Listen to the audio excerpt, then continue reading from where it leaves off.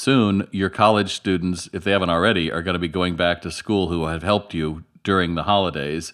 And I don't want you to be left high and dry. So today, I want you to think about looking for new hires.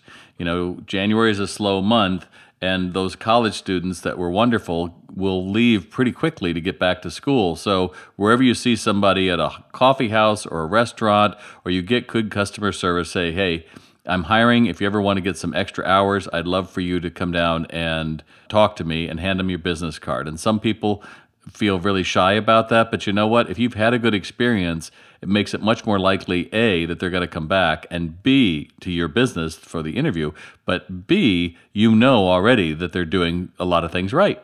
So again, the January month is slow, and realize that the mind goes before the body. So even people who stay, might be time to upgrade your crew. So look for the new hire.